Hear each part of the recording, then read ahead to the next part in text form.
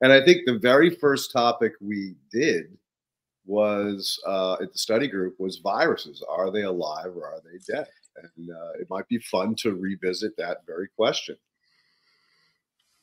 Well, I think the answer to that question is depends on how you define life, which I guess that's not that helpful, but I think it's also informative about when we look at the biological world and nature and ecosystems in general.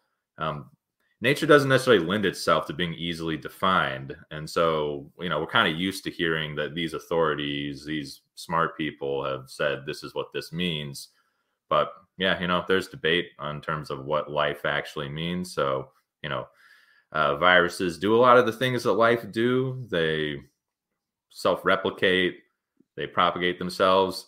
I think, from my understanding, being that I'm no expert on this topic, what makes viruses often considered not to be alive is that they have no internal metabolism. They can't like consume things and convert them into energy and then use that to sustain themselves.